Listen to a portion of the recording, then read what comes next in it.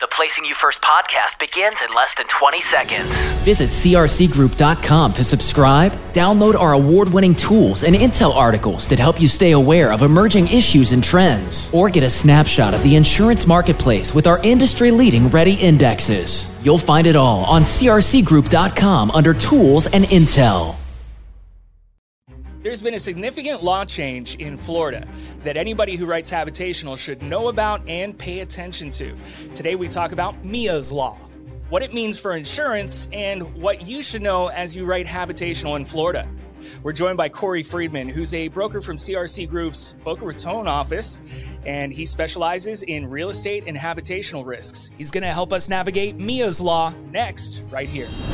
This is the Placing You First podcast from CRC Group. This podcast features news and insights from a vast knowledge base of 4,300 plus associates who write over $34 billion of premium annually. Plus, we give you the latest information on what's happening at CRC.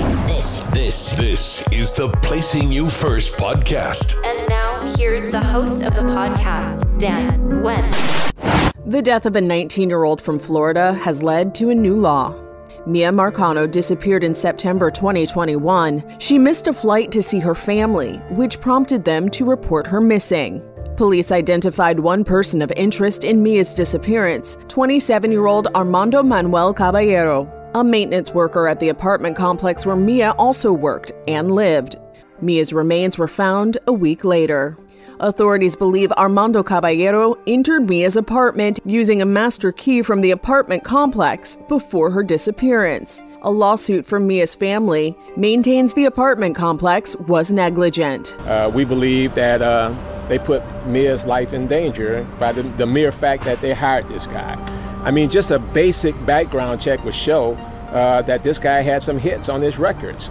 Now Miya's Law has unanimously passed in the Florida Senate. The bill will require landlords to get a background check on all apartment complex employees. Those with a violent criminal history and convicted sex offenders will not be eligible for hire. Landlords will also have to give tenants a 24-hour notice before entering their apartments, as well as keep a log of anyone who accesses master keys. That clip is from Inside Edition's YouTube channel. Check them out at youtube.com/Inside Edition. All right, we're joined with Corey Friedman today. I think that was a pretty good summary right there. What do you think, Corey? Did they miss anything? That's pretty eye-opening. Thanks for having me today, Dan. Yeah, pretty eye-opening. And it's a different world from when I lived in apartments. I own my own home now, but I can't imagine someone just walking into my apartment or having access to my apartment. You never thought that anybody would ever do that. And it's amazing that we made it to 2022 before we had any issues with this happening. So I can't believe this wasn't a law before, but now it is definitely a law. What do you think, Corey? Is this going to cause some issues or change things in the insurance world? So it's very new, Dan. You know, this law was just put into law this past July 2022. So I don't believe that it's truly resonated or sunk in with the insurance marketplace yet. This is, like I said, very new. The topic was originally breached to us by an insurance company, so the insurance companies are aware of it. We've yet to see any real action on their part as to whether they're going to adopt or draft exclusions, anything that may have ultimate, insurance implications. But it's certainly something, which is the reason why we drafted the article, that we want to get out there for people to understand and be aware of. Yeah. So what are the potential insurance implications? I know that we're not real sure if the exclusions are coming or what the reaction from the carriers is going to be for this, but how would this change things? We know that we're in a marketplace in Florida where companies are looking for best-in-class insured apartment complex operators. And so we believe that, as part of the underwriting process, underwriters and carriers, as they become aware of this newly adopted law, that they'll be asking the questions and want to see, a written, handbook, if you will, or certain measures being taken by the insured to, operate in compliance of this new law. And ultimately, the people that don't will either be not offered, best-in-class insurance terms, non-renewed. And as insurance companies, like I said, look to insure the best of the best. The ones that are not following the rules will left on the sideline with possible exclusions, warranties on their policies, higher premiums, higher deductibles, TBD, really. What about those companies that are just going to plead ignorance to this, right? They didn't know that Miya's Law was coming, that this was a thing. They didn't change any of their procedures. Is this something that they're going to be able to get exempted from? Or do they need to get on top of this right away? Well, unfortunately for insurance companies, right, negligence results in paid claims. The only way that I could see a carrier being able to deny a claim for non-compliance of this law would be to draft an exclusion and have that, bolted onto the policy. So again, it's these insurance companies who ultimately end up paying the price for what you refer to as negligence. And so we had asked some of our internal resources, how are the insured supposed to be made aware of this, right? I mean, what also spurred this, the reason for the article was we had asked some of our largest retail producers for this class of business, hey, have you ever heard of this? And the answer unequivocally was no. And so we're saying, hey, if the agents don't know, then the insureds probably don't, right? And so unfortunately, I'm not in law. I don't know what measures are put in place that make apartment complex owners brought up to speed on this type of stuff. When new laws are created, this was just basically dropped and it was like, hey, we got a new law. So if this type of stuff is happening often, what, from the state level, what is bestowed upon the insureds to have to comply with these type of changes? If the retail agents aren't aware of this, right? So why don't we start asking questions about the accounts that we have on our desks? Start saying, hey, are they compliant with Miya's Law? And they say, what's Miya's Law, right? And that's where we come and become educators in this regard, right? So that's the gist of where we're at right now with this newly created law. The first time they hear about it may be when they have to work with an exclusion or when there's a lawsuit, when people start getting sued, for not keeping up with this. And it really pretty eye-opening, yeah. It seems like the kind of thing that people are going to want to implement, right? But you've got to know about it first. And you make some great points there about people not, how do they actually get notified that they should do this? And there's also gray areas with this, right? So if we have an insured, what do you think their best course of action is? Maybe they start with getting educated first on Miya's Law?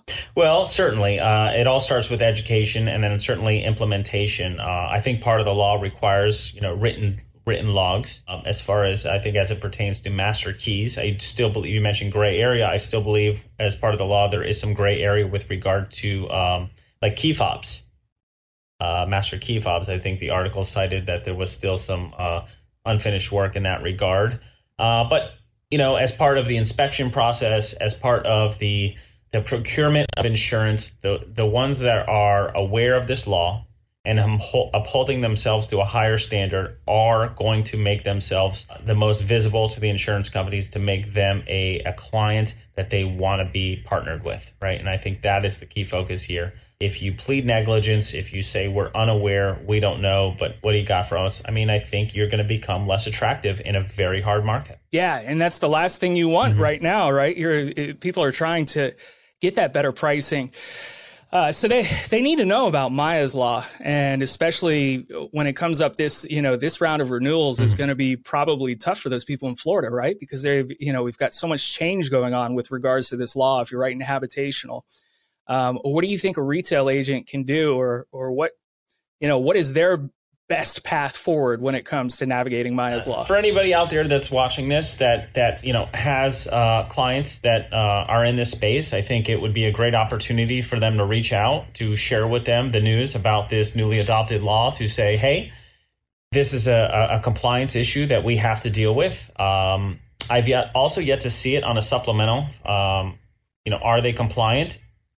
If you recall, there's I believe it's the Virginia Graham-Baker law that was adopted after a 2002 loss of a young child, 7-year-old child, who was stuck inside a pool hot tub drain. right? And as a result of that loss, pool drains and covers have to be upheld to a certain standard. So insurance is an adaptive, industry. We also didn't used to exclude terrorism from insurance company policies, right? So as terrible things happen, the industry reacts and takes action, right? And so what can we do is we can educate, we can make sure that our insurers are compliant with these laws. Like I said several times before, hold themselves to a higher standard, not to plead ignorance, and make themselves marketable.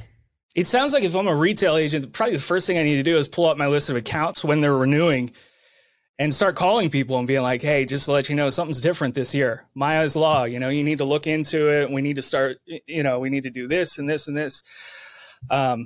So yeah, getting ahead of it probably is a big deal. I think anytime you have an opportunity to pass along news other than an insurance increase, premium increase, or a change in your, deductible is an opportunity to show your value and, added value is from an education standpoint of things they can do to, mitigate future claims, right? And ultimately make themselves more insurable, right? As insureds have losses, right? Next year's renewal becomes harder for us to market them, so it makes them more attractive.